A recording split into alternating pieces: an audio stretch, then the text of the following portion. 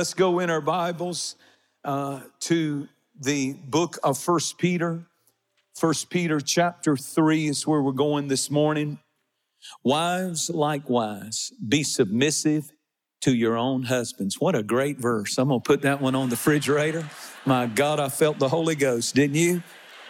Wives, let's all repeat that. Sharice, I'd like for you to come read this verse. Wives, likewise, be submissive to your own husbands, that even if some do not obey the word, listen to this, even if they're lost, even if they're not living right, that they without a word may be won by the conduct of their wives. That there's something about her spirit that doesn't turn them off, but actually they just wake up one day and they see you going to church by yourself, and you just keep coming. And that's who I kind of was referring to. You may be a wife here and your husband is not standing in that place of leadership yet. But boy, if you get the right spirit about it, not angry, not manipulating and trying to,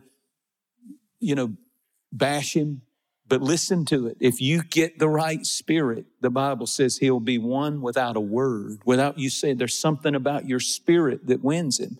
When they observe your chaste conduct accompanied by fear, do not let your adornment be merely outward, arranging of the hair, wearing of gold, or putting on fine apparel.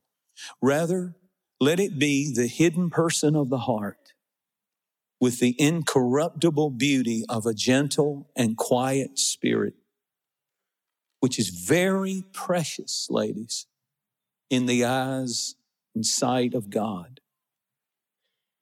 For in this manner, in former things, the holy women who trusted in God also adorned themselves, being submissive to their own husbands, as Sarah obeyed Abraham, calling him Lord, whose daughters you are, if you do good and are not afraid of any terror. Then he switches and he says in verse 7, husbands likewise, dwell with them with understanding, giving honor. Everybody say those two words, giving honor to the wife as the weaker vessel, and as being heirs together of the grace of life, that, a little warning on the end, that your prayers may not be hindered. Powerful, powerful instructions. I'm preaching today this message on the marriage and the family and the home. And I know that what I'm really preaching on is the greatest miracle of marriage. And it's not love at first sight. The greatest miracle of marriage is love after a long, long look. A lot of people fall in love at first sight, but then they end up in a divorce. But how do we hold it together for the long, long look? Instead of just being in love at first sight, but staying in love and staying together and loving one another as God intended us to do. How do you not just fall in love? That's the easy part, but stay in love. How do you keep the honey in the honeymoon? How do you do it? Well, 1 Peter chapter 3 is centered around a couple, a famous couple in the Bible. Their name is Abraham and Sarah. And they were a couple in the Bible that I think it's important to underscore. They were not a perfect couple. That brings hope to me. That brings hope to you. Their life, their family was not ideal and was by no means perfect. As a matter of fact, they had family pressure. You know that Abraham's father was an idol maker. He literally made statues and idols to worship. So when they got religious and they became people of one God, can you imagine the pressure from the family? What is wrong with you? You've gone to that church. You've gotten your life right with God, and we don't want to hear about all of that was going on in Abraham and Sarah's marriage. They lived in a tent, the Bible said. They never had a permanent dwelling place. They were constantly packing up and moving, constantly had that kind of pressure on them. They had an ugly part of their marital relationship when, out of desperation, a third person came into the marriage. Her name was Hagar, and Abraham slept with her and produced a child named Ishmael. And so now they have a blended family living in the same house. And all of this is going on. The contention, the Bible said there was bickering and fussing and fighting inside the home, so much so that Sarah rose up and said, put that boy, the blended family was not working. They were working probably against each other. And the Bible is very clear. I don't have time to just show you everything, but it's there. They were fussing and fighting. And finally, Sarah said, it's me or them. Something's got to give here. We can't do it. There were all of this. We think these people were so holy. They were walking on clouds. They were fussing and fighting and contention going on all in their home. If you think that's not enough, then add to that the difficulty of raising children, and they didn't do it well. And then you see that Abraham lied about his wife when they went and Pharaoh saw his wife, and Sarah was 80 years old, and she was so beautiful and so shapely and so gorgeous that the king wanted her at 80 years of age. And the Bible said Abraham, instead of standing up and saying, that's my woman, you're not taking my wife, when the king said, I want her, fearing for his own life, not thinking of his wife. Men can be extremely selfish, thinking about himself. He said, she's not my wife, she's my sister, you can have her. Do you think she just got over that? Do you think that they just, once they got, God showed up in a dream, scared the king to death? He said, why have you lied to me? Let her go back to her wife. You're not who he said. But do you think she just went right back and said, come into my arms, I love you so much? I don't think so. I think she was ticked, don't you? Say amen, somebody. So he was a man of faith, but he was not perfect. I love the fact that they go through the seasons together. They started out at a young age, at a married couple, and then the Bible shows them as a middle-aged couple, and then the Bible shows them and finishes their story in old age. Abraham being 100 and Sarah 99 when she got pregnant. So you talk about something amazing. So youth looks forward, and old age looks backward, and middle age looks worried. Amen. And so they went through youth together. They went through middle age together. They went through old age. And here's my point. And they made it. They didn't have a perfect family. They didn't have a perfect marriage. They had all kinds of situations. They had a third party get in it. They had the blended family complications. They had all kinds of challenges, but they made it. Their marriage made it, and yours can too. Nobody has a perfect marriage. But we see in 1 Peter chapter 3 themes, and I'm going to give you real quickly 7 ingredients that we must have for our marriage to last the distance. 1 Peter chapter 3 and verse 5 talks about how that they trusted in God. In verse 7, it talks about how they were heirs together in the grace of life. It's very obvious when you read the text that in spite of their faults, they had an unbreakable faith in God. The first word I want you to write down if you're taking notes is, if you want to have a blessed and a long-lasting marriage, you must have faith in God. They had an unbreakable faith, that their problems couldn't break their faith. And faith is the key. The Bible puts it like this in Ecclesiastes chapter 4 and verse 12. It says that a threefold cord is not easily broken. A three-stranded cord, one strand of the cord may break. But if you put 2 and intertwine them, it's harder to break it. But if you get it to the place that you have 3, the strongest form that you can make of a cord is 3 cords. And the husband is one of those strands, and the wife is another second strand. But then you have God, who has to be intertwined. And if you don't have faith if you don't have God, if you don't have Jesus, if you don't build on the solid rock, the home that you're building, you must have that threefold cord. And Sharice knows that God is first. And I know in her life, God is first. Because I won't be the husband and she won't be the wife unless God is in the middle of our relationship. That's where you have to start with everything. I told them this morning when Sharice and I got married in Buford down the road, we had to stay for the reception, and it just went on and on and on, quite frankly. It seemed like it would never end. And we finally got to the hotel, and we prayed a quick prayer. We prayed, it was a short prayer. It was a powerful short prayer. And we prayed, Lord, we give you our marriage, we give you our family. And you may think that's not important.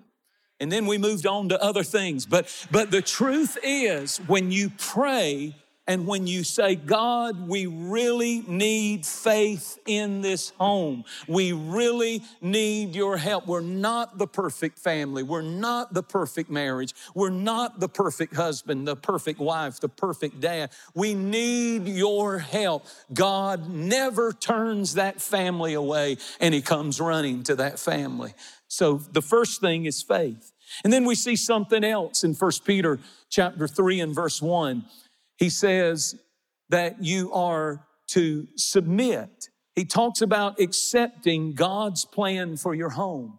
And when he does that, he starts off by telling the women to submit to the husband as the head of the homes. 1 Corinthians 11 and verse 3 says that God has placed, and I'm just the message boy, I'm just here to give you this, and this is what it says. He says, if you want to know, and listen, you can choose to ignore this. You can say that's not modern enough. That's not progressive enough for the way I see it. But he says, I want you to know that the head of every man is Christ, and the head of the woman is the man, and the head of Christ is God. So you must accept God's plan for the home. The second word is acceptance. What does that mean? That means you accept one another's role. And the man is the head. That does not say the man is the boss. The head of the home is not the boss of the home. Then what does it mean? What does the head of the home mean? It means you have, as the man, the responsibility of the home. You see, equality of worth is established in the Bible. He said we're neither male nor female in God's eyes. And he says there's no one worth more than the other. But when it comes to function, we're not the same in the function. And God said the head of the home, not the boss of the home. And the word head means responsibility. It does not mean you have greater privilege. It does not mean that you have greater privilege. It means you have greater responsibility. It means if the marriage is not working, you have greater responsibility, sir. To be the head of the home means if the family is in shambles, you have greater responsibility. It means you take responsibility. It means you have to do the best that you can do and understand the failure. If I let my family fall to pieces, it's not her fault. I have to take responsibility, and I have to understand. And God says, if you understand this, and each one understands their role, then you can begin to have the ingredients, faith, and then understanding the role that each one and acceptance of that role. A lot of fussing and fighting over this very thing. But once it begins to get in place, God can bless that home. Thirdly, there's contentment. 1 Peter chapter 3, it said that we're heirs together. When you study the life of Abraham and you study the life of Sarah, they had a spirit of contentment. When they started out, they were not wealthy. Now, Abraham became extremely wealthy, and Sarah became extremely wealthy. The Bible said they had very much cattle, gold, silver, and land and possessions. They were extremely wealthy later in life, but when they started out, they had nothing. They were not wealthy. They learned the secret of contentment. And that's why the Bible said they're heirs together, meaning that if you don't have this and you don't have that, really, if you reach that point where I have my husband, I have my wife, and I have my God, and I have food, and I have clothes, and I am content, then you will begin to see the blessing of God. We're living in such a materialistic society. We live in under such financial pressure, and we don't understand the secret of contentment. When you can get along with God and with one another, and Jesus said, if you've got food and clothing, be content. If you've got more than that, I'm happy for you. If you've got just everything that money can buy, I'm happy for you. The Bible said God takes pleasure in the prosperity of his servants. But to whom little is not enough, nothing is enough. And if you can't be happy, just you and your wife, or you and your husband and God, you won't be happy when it's you and your wife and 10 homes and 10 cars and 10. It all goes back down to what really matters in life. If you have your wife, if you have your husband, if you have your God, if you've got food and clothing, you have all that you need for contentment in your life. And boy, if you ever get that revelation, that's why he goes on. And he says, so ladies, so what if you can't fix your hair like you want to? Sometimes you just don't have the resources to do that. Or so what if you don't have the gold jewelry and the latest stuff and the Louis Vuitton purse and the Gucci shoes or whatever else? That really is not what life is about. That's all he's saying. He's not saying you can't have them. If you can afford them, great. But you can't base the happiness of your life on material things. You know, he said the fixing of the hair, the wearing of gold, the putting on of apparel, the clothes that you wear. God's not against you fixing yourself up. Sarah was 80 years old again, and she was a knockout. But if that's what you value about your relationship, you are setting yourself up for a disaster. The Bible said the thing that is beautiful in a relationship, he goes on to say, is a meek and a quiet spirit. It becomes more and more beautiful. Meekness is not weakness. It's interesting that the Roman army was described as being meek because in that culture, the word meek means to be under control. The word meek means that when you're meek, you are not out of control. A meek spirit is not some little woman that's weak, but a woman that he's talking about, that spirit that Sarah had, she was extremely strong. She was extremely powerful. God does not want weak women. He wants meek women. It's like the powerful horse that weighs 1,500 pounds coming under the submission of a bridle. It's all of that power that's not out of control, but is submitted to the bridle. It's like the river that's flowing, that's powerful, and you hem it up with a dam, and then it produces electricity that turns on the lights all over the place because it has to come under submission. And you come under the submission of God, and you come under submission of God's word. And God says, when you're meek, you're not weak. Jesus was meek, and he was lowly, and he was mild. But the scripture did not ever say Jesus was weak. And then the scripture said, and she is that of a quiet spirit. Maybe they can throw that up. A quiet spirit doesn't mean mousy. It doesn't mean timid. It means tranquil. It means serene. It's a person who has learned to be content. It's a person who is in control, not out of control. And God says, when I see that, it is a precious sight in my eyes. The next thing that we see in this text, the next ingredient is forgiveness. For he goes on to say in 1 Peter 3, beginning with verse 8 through 10, be of one mind, having compassion for one another, love for one another, tender-hearted, be courteous, be loving. In other words, what he's saying is you got to be forgiving. All married people must learn to forgive, not returning evil for evil and reviling or just attacking, reviling for reviling, but on the contrary, blessing, knowing that you were called to this, knowing that if you're in marriage, you're called to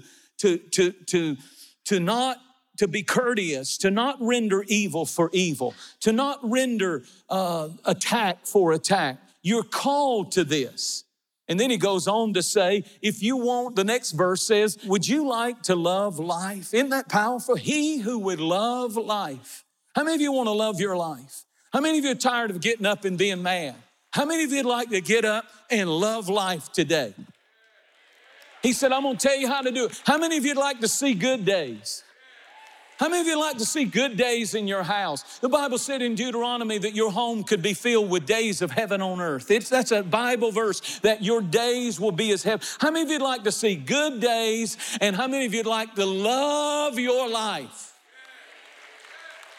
He said, then let them refrain, and this is all in context with don't give them as good as they send you. Don't forget, be courteous, be kind, be forgiving, love one another. He said, and refrain your tongue from evil and your lips from speaking guile, the King James says. All married people must learn to forgive. All married people must practice forgiveness. And you know, the number one thing that destroys homes, literal physical homes, is not tornadoes, is not earthquakes, it's termites. The number one destroyer, little bitty things that you let crawl into your house, and those little things team up, and little things, that bitterness, that unwillingness to forgive, that spirit that carries a grudge, that spirit not rendering evil for evil or railing for railing, but counterwise blessing. So there are 3 levels that you can live life on. The first level is the hellish level. And the hellish level is when you give back evil for good. That somebody's being good to you and doing good to you and trying to do good to you, and you turn around with a bitter, angry spirit and rail at them. And they're doing good and you're doing evil. That's the hellish level. And then there's the human level. The human level is, well, if you're good to me, then I'll be good to you. If you're kind to me, then I'll be kind to you. If you're loving to me, then I'll be loving to you. That's human level love. I'll give you what you give me. If you hurt me, I'll hurt you. That's really how human level functions. I do to you what you do to me. Hellish level says I do good to you if you do evil to me. But heavenly level says I will do and give you back good for evil. Not railing for railing, not attack for attack, but good for evil. Listen to me. And sometimes the wife has to practice it. And sometimes the husband has to be the one who this time I'm going to give good from evil. And we cannot allow ourselves to not function in forgiveness. Forgiveness is so important, and the longer we allow those termites to come up through the floor and eat away at our homes and destroy because of bitterness and unforgiveness. Let's not live on a hellish level. Let's not live on a human level. You hurt me, I hurt you. You do good to me, I do good to you. Let's live on a heavenly level that, Lord, I'm going to be quick to forgive and courteous, and help us to do it, not just preach it and say it. Clap your hands like you want to do it, even if you don't. It's hard to make up. It's hard to forgive.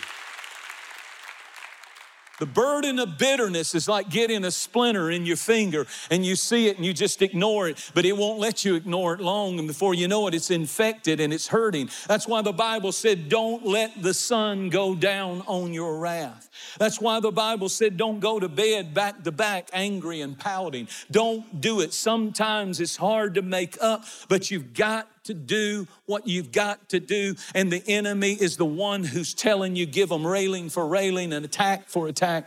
And God says, I don't want that anymore. The termites are eating you up.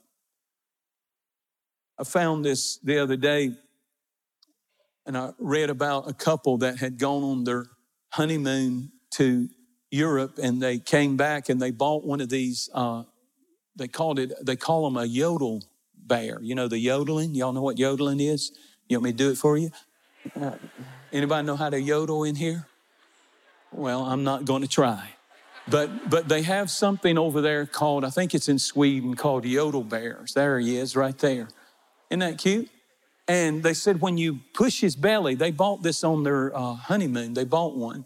And they said when they didn't buy it for this reason, but when they got to listening to it, they said when they push the button that it makes this noise, and it says you oughta hug me. And that's what it sounds like when they're yodeling. You oughta hug me. And they both agreed, it does sound like that. So they said they brought it home and they put it in the drawer. And every time they get on each other's nerves, or every time they have a fight, one of them will just go in there and open the drawer and pull it out and push the belly of that little bear. And it'll say, you oughta hug me. And the person knows, I need to go put my arms around my wife. And they melt in each other's arms and they forgive one another. And I ordered 1,000 of them. I'm going to have them out in the lobby next week for $29.95. How many of you need a Yoda? Oughta hug a me. Come on, say amen. Isn't that good though? How long are you going to go on? You oughta hug me. That would solve a lot of problems. Melt in one another's arms. Stop fighting the person you love the most, the one human being that you love more than any other human being. It's insanity. Turn to somebody and say, you oughta hug me. I love that. That boy with that hood on, you just got a kiss on the lips. You're welcome. You're welcome. That's powerful. I love that.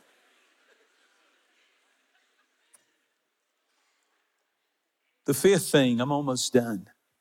The fifth thing we see in this text is communication. He says, he that loves life, as I said, will refrain his tongue from evil and his lips from speaking guile. Abraham and Sarah were so different. The Lord spoke to me and said, Jensen and Sharice are so different. So different. But Proverbs 18:21 says you've got to learn to communicate. Death and life are in the power of your tongue. And you have to plan to communicate. Make 4 dates every week. Make a date with God. Try to do it every day and spend time in His Word and pray. Make a date with your kids or your grandkids.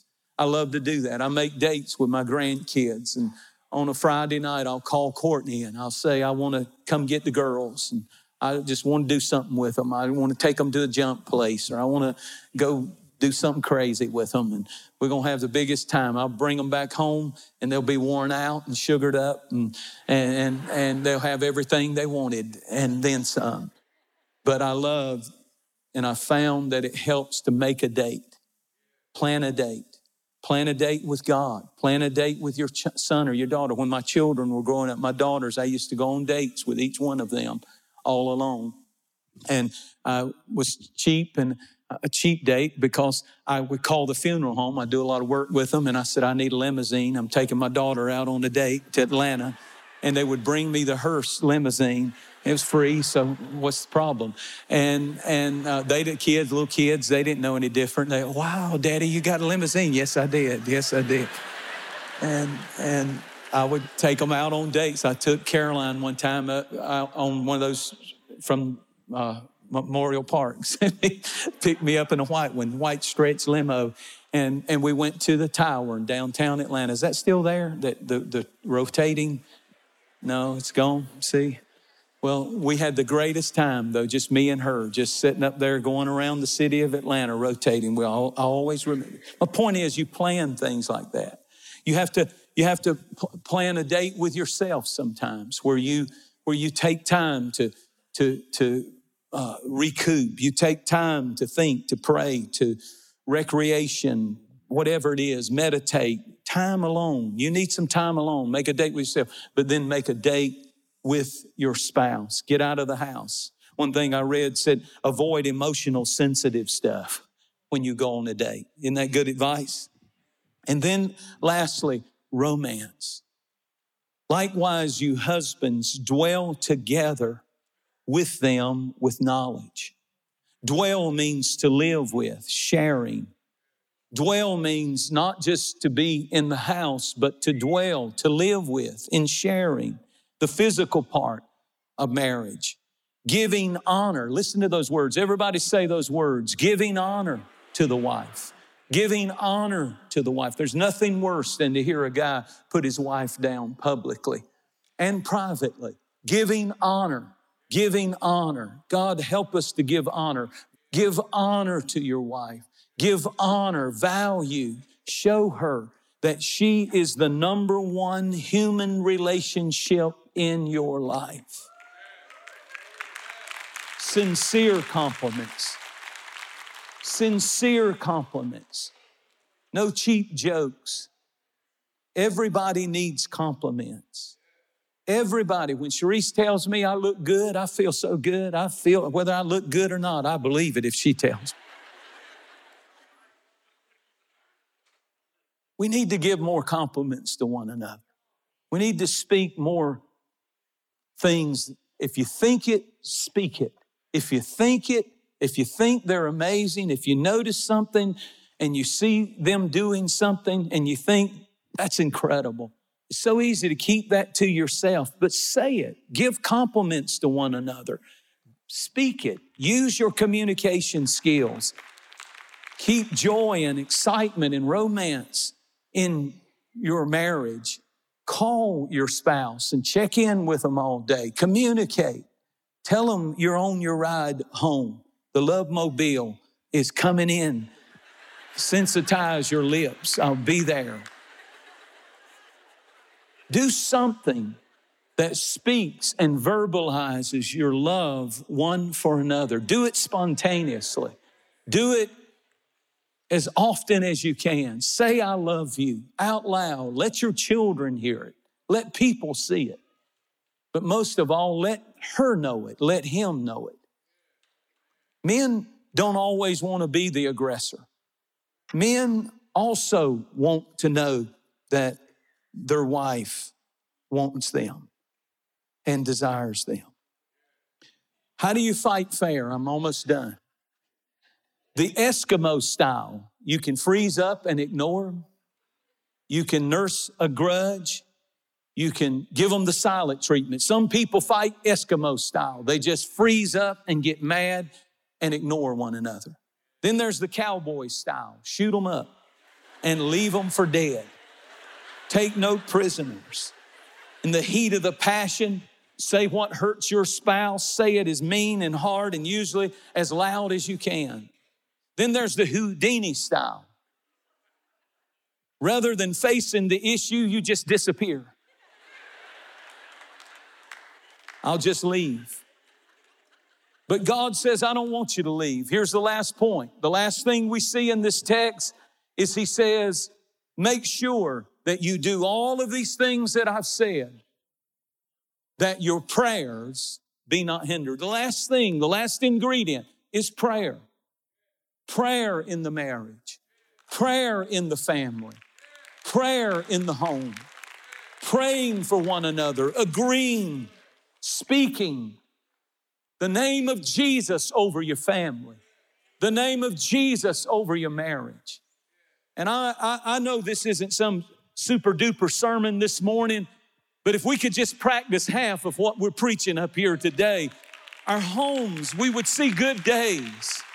We would have a good life. We would live a good life. We would see more contentment and peace and joy and moments that really is all we have when it's all said and done with one another.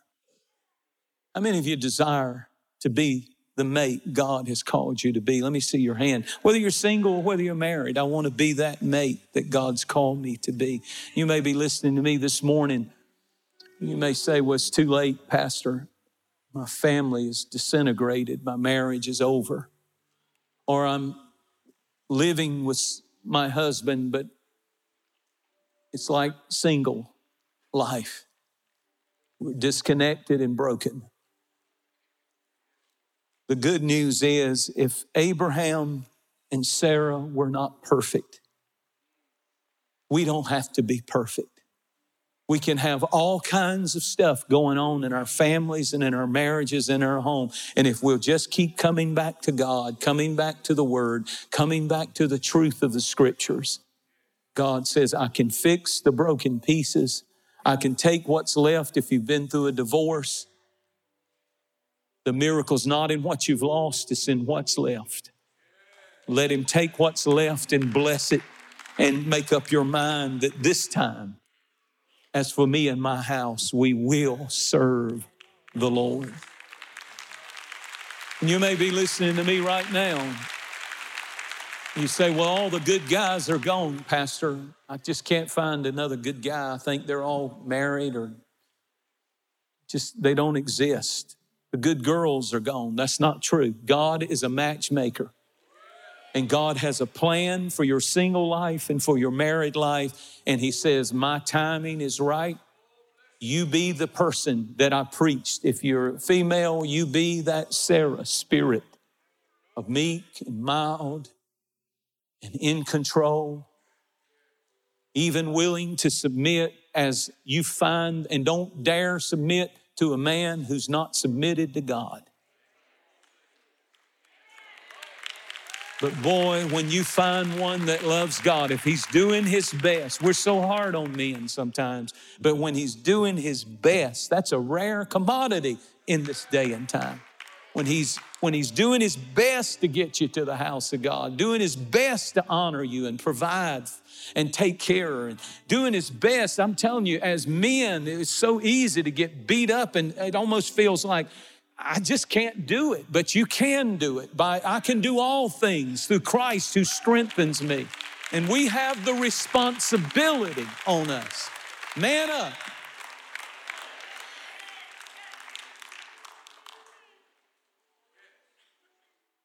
Be the man, be the woman God's called you to be. I want you to stand, no one leaving, please.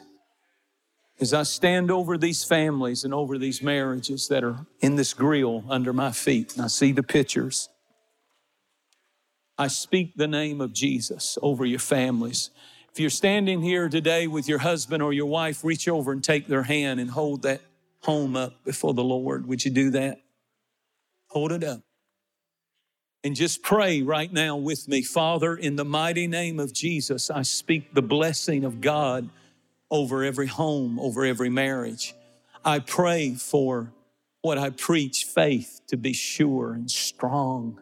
I pray for forgiveness, the termites to die, no more erosion, no more eating away and taking away. I pray in the mighty name of Jesus.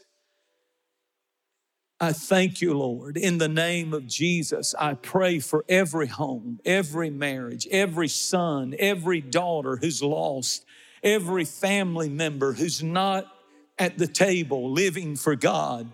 I pray today as the marriages stand here saying, God, we are not perfect. We need your help. We need your grace, but we're heirs together of the grace of life. And Father, we cannot do it apart. We have to be together, so make us one again. And you be that threefold cord, God, that links yourself with our individual cords that are already linked, and wrap yourself around us, oh God, and surround our home and be that which holds our family together so that it cannot be broken. In the name of Jesus, we proclaim it. Heal every broken family. Let this be a restart this morning. Let couples today feel forgiveness and speak it and communicate it. Let us today say, I want to hug you. I want a yodel bear in my family instead of a fighting bear. In the name of Jesus. We hope you've enjoyed this teaching by Jensen Franklin, and thank you for your continued support of this ministry. Your prayers and financial support make these programs possible. For more information about this message and other ministry resources, visit us online at jensenfranklin.tv.